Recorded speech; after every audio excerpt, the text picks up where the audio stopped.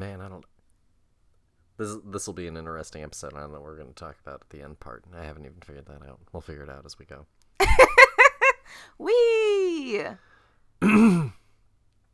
Big Boys of Boyle Street. Red leather, yellow leather.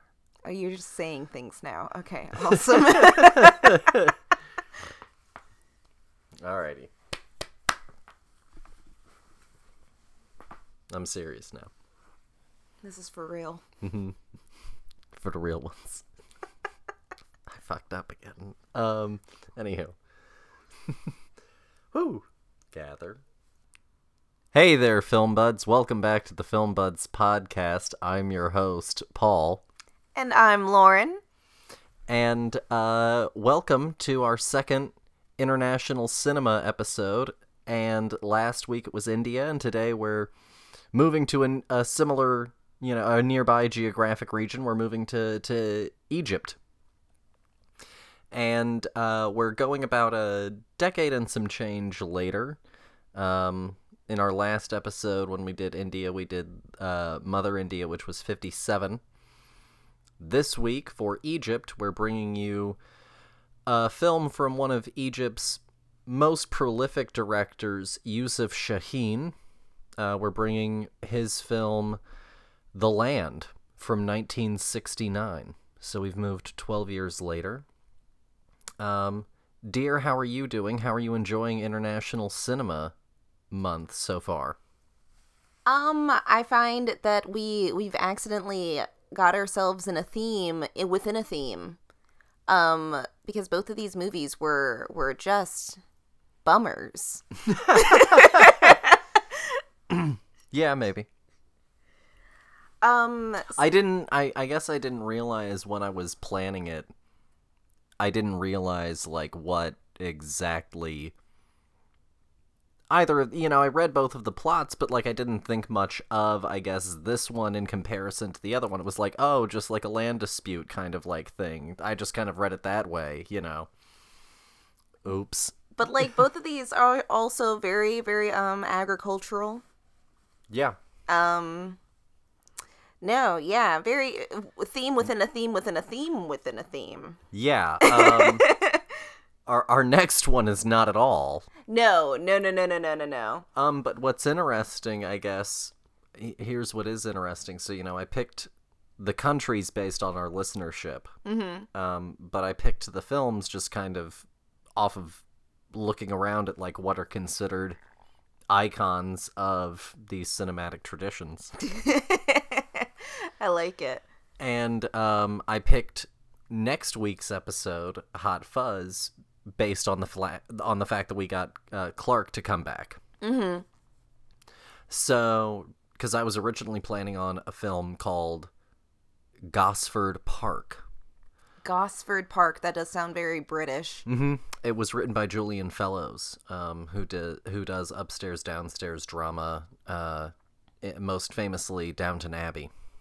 So that was originally what I was planning on doing. What on earth is an upstairs, downstairs drama? It's the upstairs, the rich people, the downstairs, the help. Oh!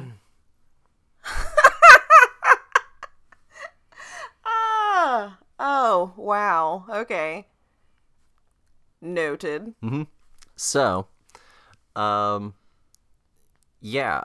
was going to do that, but anyway, I think it's funny that, well, not funny, I guess, in the sense of, it's haha funny, but I think that it is interesting that we went and we did both of these films that are about, someone getting out from under the thumb of British, imperial rule, and, figuring out who they are and their formation and things like that, and then we then have a story that's about essentially British authoritarian rule with Hot Fuzz. Perfect. And it's, of course, England that's following both of these, and then we'll move on next to Japan after England.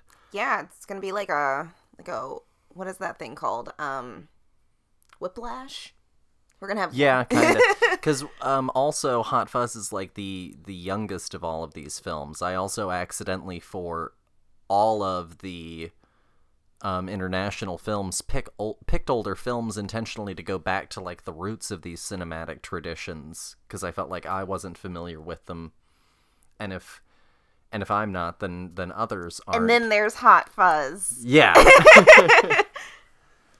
So, oops, kind of out of theme, but it was good to have Clark on. We already recorded with him, actually. But the episode will drop next week. Very delightful, honestly. Wealth of information. Indeed. But no, I also do have a little bit of news. I'm not sure when it'll happen, but in some capacity we will be having Henry on sometime next month. TBD.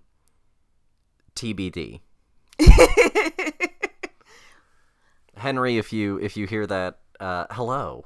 Hi. But yeah, I think that's pretty much all that I have kind of leading up for this. Should I do, like, I guess some of the history lesson before or after we introduce the movie? I guess might as well set the mood. Okay. So, Egypt, for a very quick sort of modern context that I guess most people don't, recognize or understand, Egypt, we think of it all the way going back to, like, pharaohs, I feel like, is, like, all that most Western audiences probably know. Is, like, pharaohs, and then... That's it? No, it's... And we don't even really get into the context of, like, it and its relationship to, like, the early days of the Roman Empire and that kind of thing, and so... it's this weird little pocket that's very incomplete. So for a really quick encapsulation of a lot of very complicated politics, essentially at one point, part of Egypt, or Egypt at large, was a sort of tributary state to the Ottoman Empire, which is sort of, starting in modern Turkey and that region and moving outward to lots of places. And it included Egypt. And during this time, Egypt and Britain and France had this sort of economic relationship where, there was a certain amount of dependency financially on Britain and France, and it led to a lot of turbulence, and this nation wanted to reclaim Sudan, which had broken off, and they also were dealing with a revolt internally, and so Britain decided that it was a good time to come down and use this as an excuse to set up this sort of military protectorate, which lasted for, and this is in the late 1800s. So this lasts until around 1911, I think it is, or so. And they finally sort of dissolve this protectorate, but then World War I breaks out. So the Ottoman Empire sides with the Central Forces, and Britain has this kind of protectorate still going thing with, and these relationships with Egypt. So they overthrow the guy who is considered like the head of this country, and they set up a sultan, if I'm not mistaken, of Egypt, and they kind of rework it into this new alternate thing. And it stays under sort of British rule through various very complicated to explain forms until essentially the 50s. I think it's like 1953 is essentially when it's 1956 when Egypt is essentially like free completely of British occupation. And actually, once they got the British out, they tried to declare a little bit of a war to come back in and reclaim control of certain things. But there wasn't enough international support for it, and so it completely died in its tracks. But that's a very, very, very quick summation of kind of modern Egyptian history for the context of what's leading up to our story. On top of that, the Egyptian film industry really sort of took off. There were films, the first silent film was made or shown in Egypt in like the late 1800s. Some film historians consider the first Egyptian film to be made in 1917 with a documentary. But the main sort of studio, the first big studio, was established in the 30s by an industrialist. And from there were some other groups that sort of got set up. Most of the productions came out of Cairo and then eventually Alexandria. And in like 1940, there was a group that started to subtitle films to give them more of an international audience. And things were going pretty well for them, and by the 50s, the Egyptian film industry was sort of the third largest of countries outside of the U.S. in film production. And so that's a very... And the 60s also did very well for them. And that 30 studio system is also what led to Omar Sharif becoming a famous actor who eventually went on to star in Western productions. And so that's a very quick sort of encapsulation of a lot of very complicated history, as best as I could do it. I think you did great. Thank you. So I guess without any further ado, we'll jump into Youssef Chahine The Land. The premise is a small peasant village's struggles against the careless inroads of the large local landowner. The Land shows why political oppression does not necessarily lead to a sense of solidarity among the disinherited. Wow. Available to watch on Netflix. So it also stars Mahmoud Al-Maleji, Nagwa Ibrahim, Ezat El-Alali, and Hamdi Ahmed. And I kind of already let off, I guess, quite a bit. The listeners have heard me ramble at them for a pretty protracted period of time. Do you want to start, or do you want me to start? I mean, I really don't know. This movie was so dense. Yeah, that's fair. This movie was a densely packed 2 hours and I don't even know how many minutes. 2:10. 2:10. Okay, lovely. 2 hours and 10 minutes. I don't know how to feel about this movie.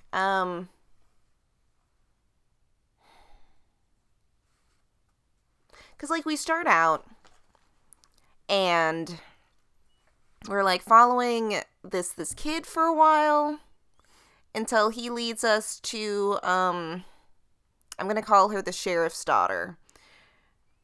Oh, Wasif. Yes, Wasif. And then we follow her for a while, and then we do all these, like, weird, like, look at this person's life. Wasifa. Excuse me. Wasifa. And then we kind of throw all that away in like the third act of the movie when we start really dealing with the conflict of this land that kid doesn't stuff. even make the third act. Like that kid drops is off gone. like this movie's very, very confusing. It opens for me. with this. It opens with this shot of the hands of this farmer as he tends to his cotton. And then we follow this political figure who is coming out to visit him, and as he's rich and he has this, son, he's from the city, and he's coming out to the rural community. Yes. Which is, it's peasant farmers, the whole group, the whole community is a peasant farming community. And he comes out, and along the way, he essentially kind of sets up exactly what all of this movie is about through the eyes of, like, this little kid. So it's almost this kind of, like, cold open thing where it's like, here's all of the themes that you're going to kind of deal with on a certain level leading up to, you know, the movie. But the problem, to your point, is in this weird pacing choice that, you know, I can't really explain or defend in any particular way. They have the kid continue on, and they set him up with this past relationship with this woman, who you're not really sure how old she's supposed to be exactly in the movie. So it does start out, like, with this weird kind of rocky start, and honestly, like, the first... I'm going to be completely honest, I think the first 45 for me were a little bit rough. And it was after that I think that I liked the movie more, for the most part. Is that when we finally got into, like, the land dispute as, like, the serious focus bit? Yeah, I would say so. Once we kind of got past some of the early character and setup stuff. Okay. I felt like this movie was really fast and really slow all at the same time. You know, like, they were speaking all at once so quickly. I had to constantly read subtitles like a mad woman. And then yet, like, the plot would just, like, stagnate. No, that's fair. And in a way, it was a little maddening.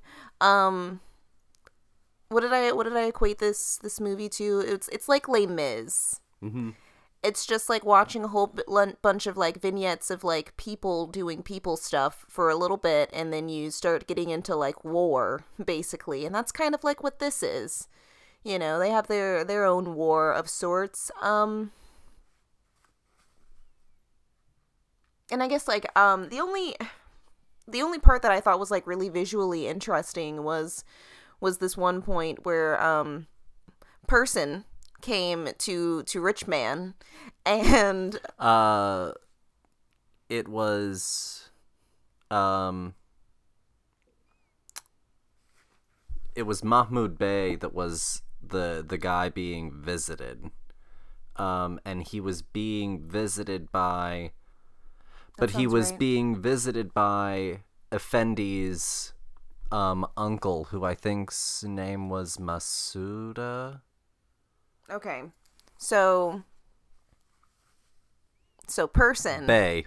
Uh-huh. The rich guy, Mahmoud Bey, is being visited by Effendi's uncle. Yes. Thank you. And they do this, like, really interesting visual take on this kind of, like, repetitiveness of, like, this feeling that he's been here several times, because they'll start out with Rich Man doing rich things. They'll, like, pick he'll be, oh gosh, now they're all escaping me. Can you help me out? Yeah. So he essentially comes in and starts talking about all of these, like, issues that he has, and Mahmoud Bey, like, starts to continue on explaining all of the reasons why all of this guy's fears are completely illogical, and all of his complaints are, you know, they don't make any sense. And as he's doing it, he's, like, overlooking the construction on his mansion, and then he's sitting for his portrait, and then he's hopping down off of his, like, thoroughbred horse.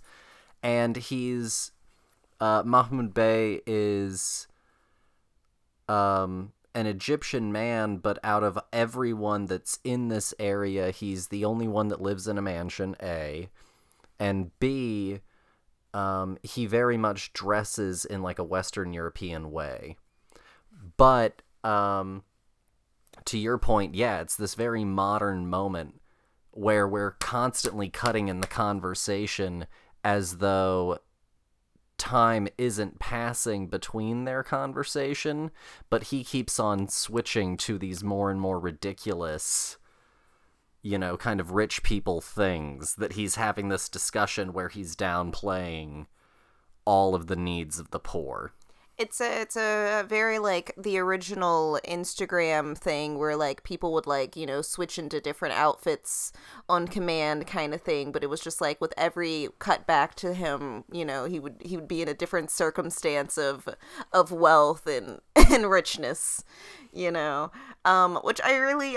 thought it was like really cool, and like for a second I thought I was going crazy. I was like, what's going on here? Because there's no warning, honestly, and none of the rest of the movie is like this at all. No, it's legitimately a very modern moment. And I kind of wish that I guess I had more of those instances where it felt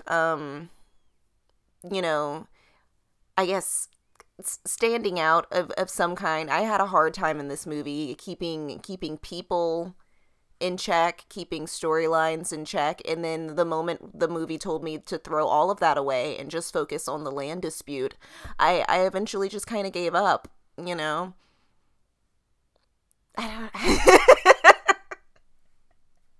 ah. I think I preferred at this point. I think I preferred all of the like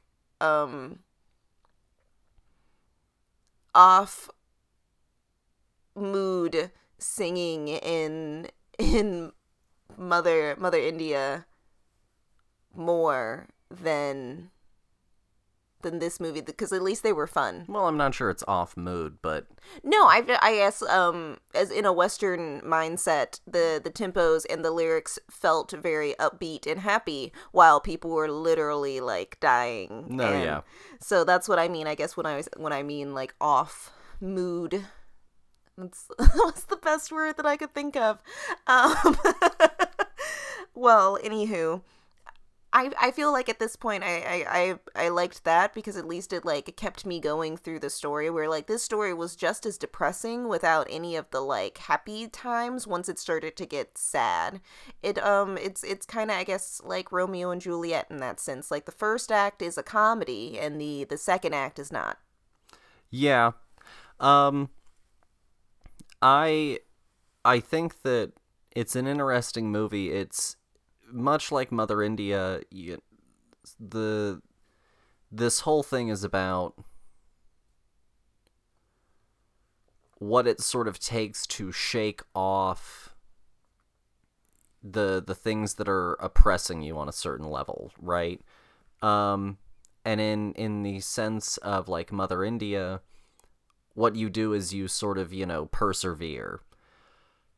Here, what you do is what the movie ultimately tells you is the right thing to do is unity in the face of the thing that is oppressing you. But the problem is people, because of different reasons, because of self-interest, because of religious reasons, because of their education, because of this, that, and the other, because of moral weakness, don't become unified until it's ultimately too late.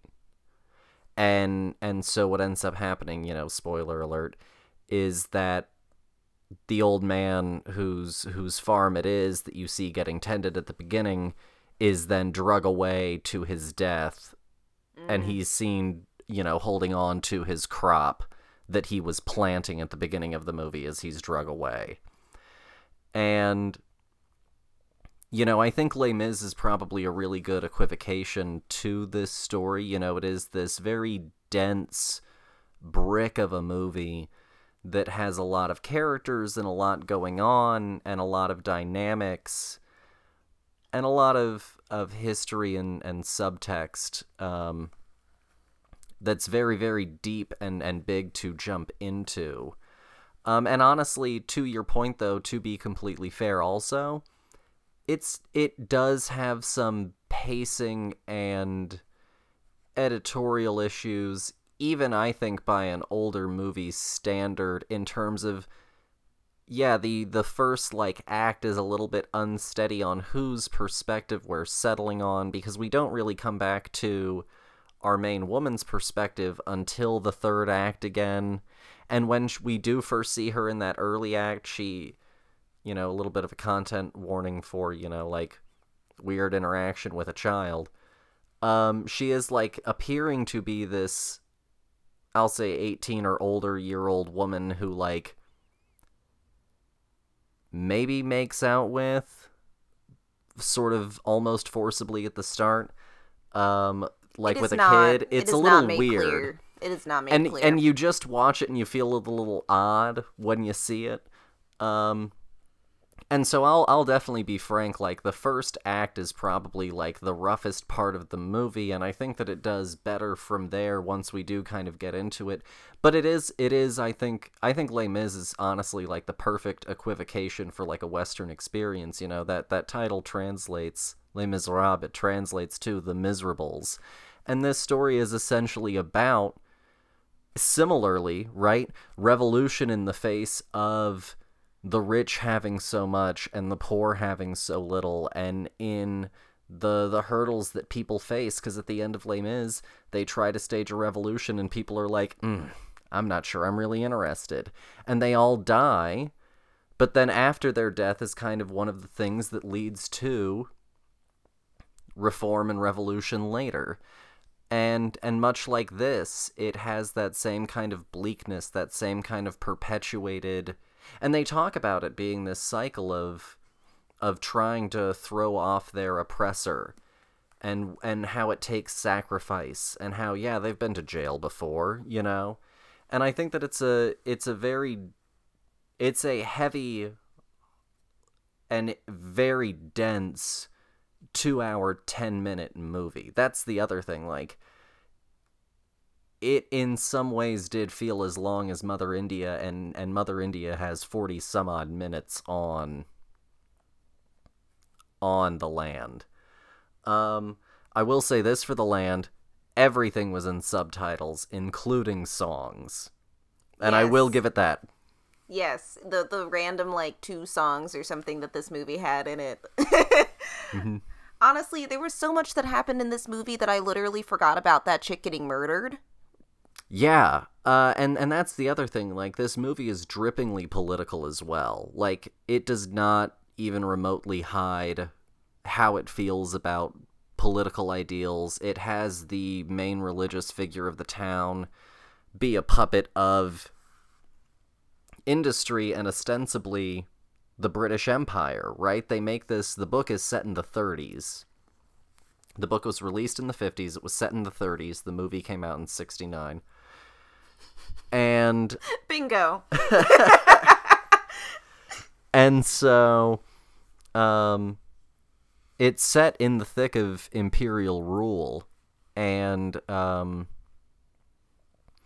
it's very obvious that, like, the higher up you get in power, the more Western it gets, right? Mahmoud Bey is very Western looking. He lives in this very Western mansion. He wants to build a road. He's literally like an Old West industrial villain who wants to build a railroad. Like, it's the same kind of cultural concept on a certain level. And then you have, this group of local police come in for a little while, but the local police ultimately feel for the plight of these people and they leave. But then when the sheriff and his city police come in, they are very Western looking. If I'm not mistaken, the sheriff comes in on a horse instead of a camel, which the local police came in on camels. And they very pointedly throw all of the politics right up front and center, just like Mother India does with a lot of its themes and ideas. And I did find that all very interesting, but you are right, it is it's a dense and sometimes long, arduous sort of journey, kind of like Les Mis can sometimes be. Certain adaptations of Les Mis are not as good as others. Most adaptations of Les Mis are not as good as others. But no, I think that that's kind of... I definitely think that it's an imperfect movie. I think that I have enjoyed what I have learned and that kind of thing more than the movie experience itself. I think that, honestly, like, if modern Egypt wanted to try and, like, remake this thing, I'd be curious as hell. Yeah, honestly, no, I'd agree with that. And I'm not into remake culture, you guys know that, if you've listened to this show. No, crap. Sorry. No, I really wanted to like this movie more, I think. I liked learning all of the history. I like what this movie has to say. I guess I don't really like the package as much. You know, I felt like I could have really gotten rid of a lot of stuff and kind of like focused in on the main themes of this movie. I felt like there was a lot of distracting plot points that never got really concluded or you know, lasted more than 5 minutes in some cases. And it had a lot of filler in it where I didn't need it. And I think that yeah, with more, I think that I could have edited this movie down. No, I get that. I will say this. Yusuf Shaheen, the director, is internationally known, and he has many films that are internationally known. And if you go on IMDb, what I was going to say is particularly interesting is, even though both this and Mother India, for me, kind of on a certain level, almost have this kind of thing of, like, they feel more revered by a certain generation, but both have seemed a little bit more sort of left by the wayside on some level. And so this is not one of his most known films. You know, like, IMDb will do, like, the most known film for a director, and this is not in his, like, 4 most notable works. That's so weird because you were reading your handy dandy textbook earlier, and this was like the movie that yeah, was... this was one of the several films. He had, like, I think 8 or 9 listed for this director. Weird, yeah, but it's not IMDb worthy. I guess, again, I think that those metrics are kind of judged off of user interaction. Oh, okay. And so I think that it's interesting that, you know, potentially for a more modern generation that's IMDb using, this is not one of his more... Well, I mean, honestly, I can think of a few movies that we were forced to watch growing up that hopefully will die off at the wayside soon. Gone with the Wind? Yeah. I'm sorry, did someone say Gone with the Wind? Oh no, it was The Wind. Oh. Gone with the Wind. I mean, honestly, I was thinking like The Wizard of Oz. I could be gone with it tomorrow and I'd be fine. Interesting. I liked this movie. I think that I think that I'll revisit Mother India before I watch this again. Yeah, I think that I fair. probably will watch this again in my time. I'm curious to watch others of his Yeah, I could get into it. Watching his... other Yusuf Shaheen films. Yeah, because like I wanna know what the other ones are now. You know, I wanna know what the users are watching. Yeah. No, I think that that's all fair. So, out of 5, what would you give this film? Oh God. I'm gonna give this movie a 2. I'm gonna give it a 2. Oh wow, okay.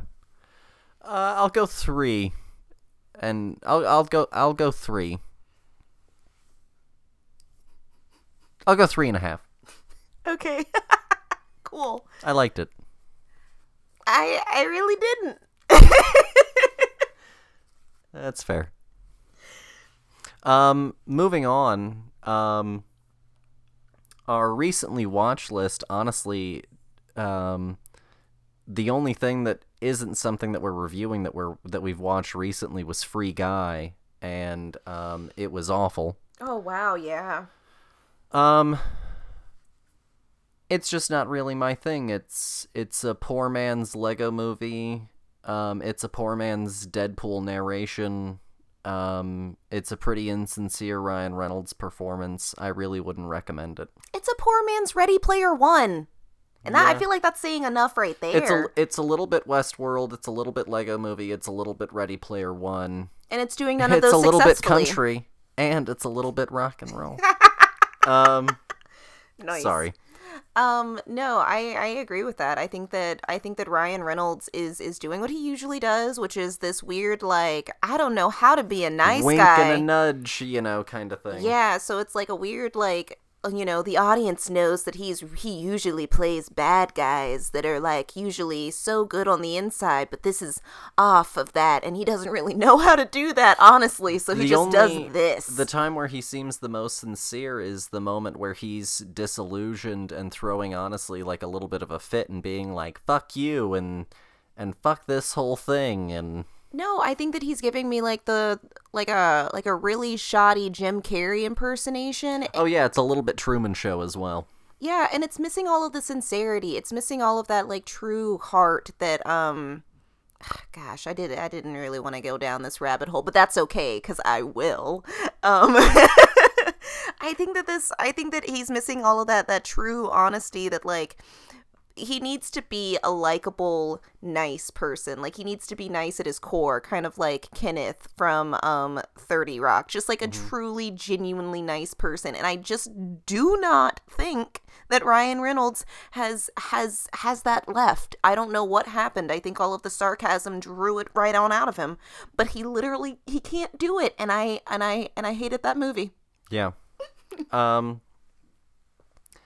So yeah, beyond that, we've been continuing in the Harry Potter franchise. We watched Goblet of Fire. I think Mike Newell, the director, and that movie get a bad rap. I think that Mike Newell did the best with the script he had, and if you want to go and blame Goblet of Fire on anyone, I recommend that you go and watch the sit-down discussion of Steve Kloves, longtime screenwriter of the franchise, and J.K. Rowling that comes with the Ultimate Edition of the films, where he openly says that he told the studio that he could do Goblet of Fire in one movie.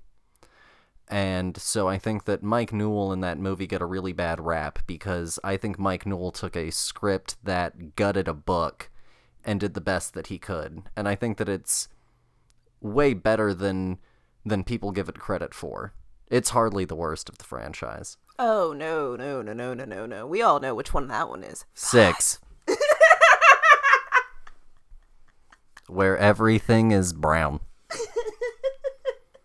Poo-poo brown. Oh my gosh, I love you. You're funny. Gosh, no, yeah. I mean, speaking of people who are actually, like, good at acting, Cedric Diggory's dad. At the end, he sells that scene. Oh, so good. That is a father in Hurt. Me and Nick used to joke that, a bleak joke, I suppose. Me and Nick used to joke that they actually, like, murdered, like, his family pet or something, like, right off screen in front of him. Like, one of his actual family members was at gunpoint, like, right off screen, and he was like, come on, do it! It just sounds like a Meissner exercise, honestly, where you're like, you gotta go and imagine something horrible is going on, and if you do not do this task, something horrible is gonna happen to your mom. Yeah. All of these imaginary circumstances to get you there as an actor. To get you motivated. Yeah, that's right. No. That's horrible. Yeah. So, we were a little bleak, I guess, in college. Yeah, that's fine.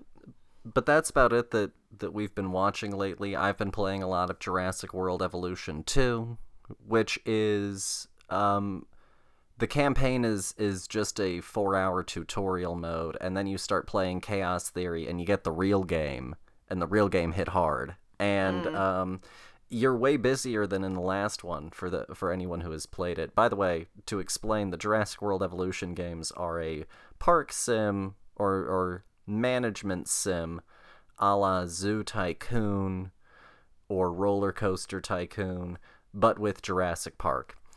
And so I've been playing a fair bit of that. It's good. I like it. It's a tough nut to crack, but I've been enjoying it. It has different energies and ebbs and flows, but on a certain level it also does play the same as the first one. But I'm liking it. It's a fun experience. It's getting better the further I go with it. It is not for, like, backseat gaming and watching. Like, it is all about the doing of tasks, not the watching of tasks be done. No, yeah, I'm so sorry. This game is so boring to sit and watch. I'm sorry.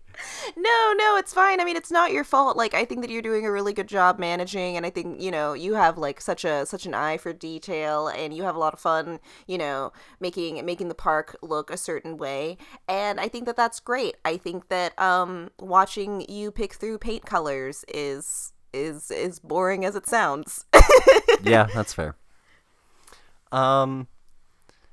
Beyond that, there's been some Disney news. The new Kenobi show is going to have another Darth Vader fight, which is just some more fan service crap, which I'm not interested in, so now I know just to avoid the show completely. I'm pretty pumped. They're doing a whole bunch of, like, releases on the 12th, including a new season of The World According to Jeff Goldblum. Excitement.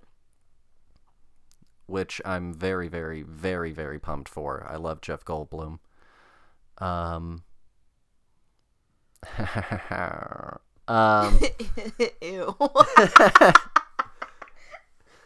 Anywho. So, no, I'm looking forward to some of the stuff that they're releasing, but there hasn't really been anything announced that has also, like, truly gotten me, like, pumped. Pretty tame Disney Plus Day, or Disney Day, or whatever the hell this time is called for them. Corporate schlock. Zing. Beyond that, I really don't, I guess, have terribly much for the viewers today. If you haven't already, of course, check out last week's episode. Dear, do you have anything that you would like to leave our listeners with?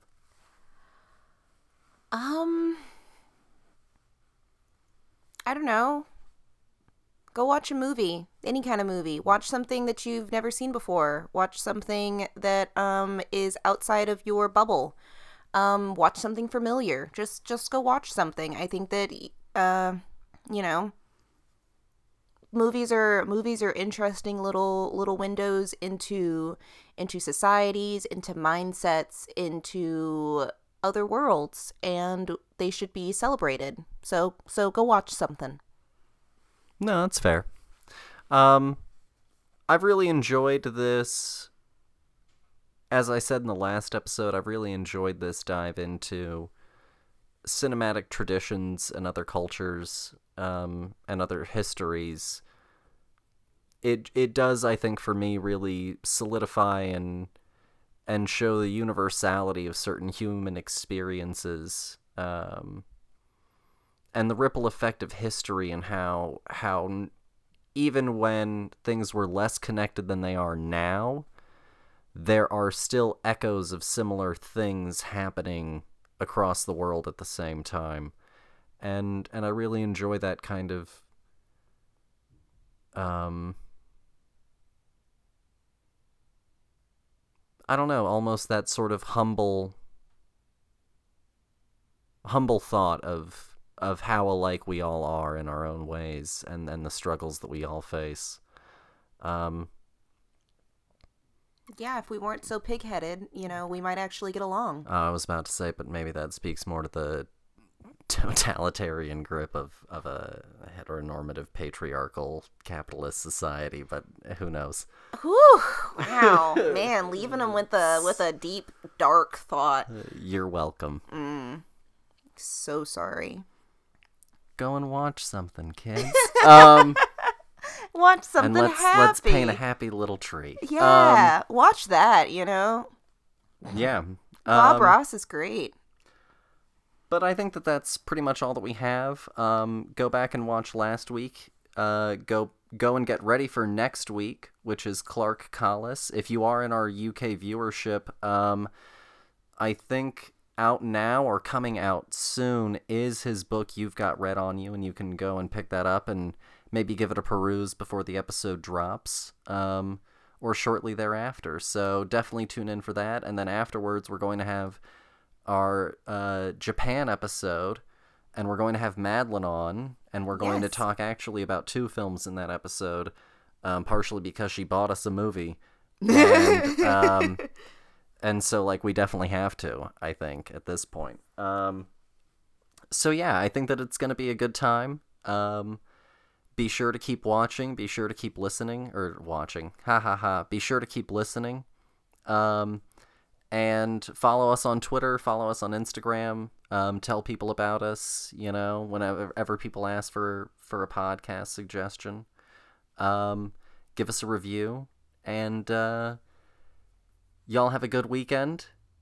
And actually, I found something positive to leave you with. Find something to be thankful for. We are coming up on Thanksgiving, so why not go ahead and start thinking of the things that you're thankful for. Yeah, you know, I think that that's lovely. Thank you. And if you have any listener questions, you know, make sure to send those, because, like, you know, you guys have been really slacking on your homework. But I think that that's all that we have time for today. Yeah. We'll let you guys go. Have a good weekend, a good week, whatever time period it is that you're listening to. Have a good life, I guess. Yes. We'll talk to you guys next week. Bye. Bye.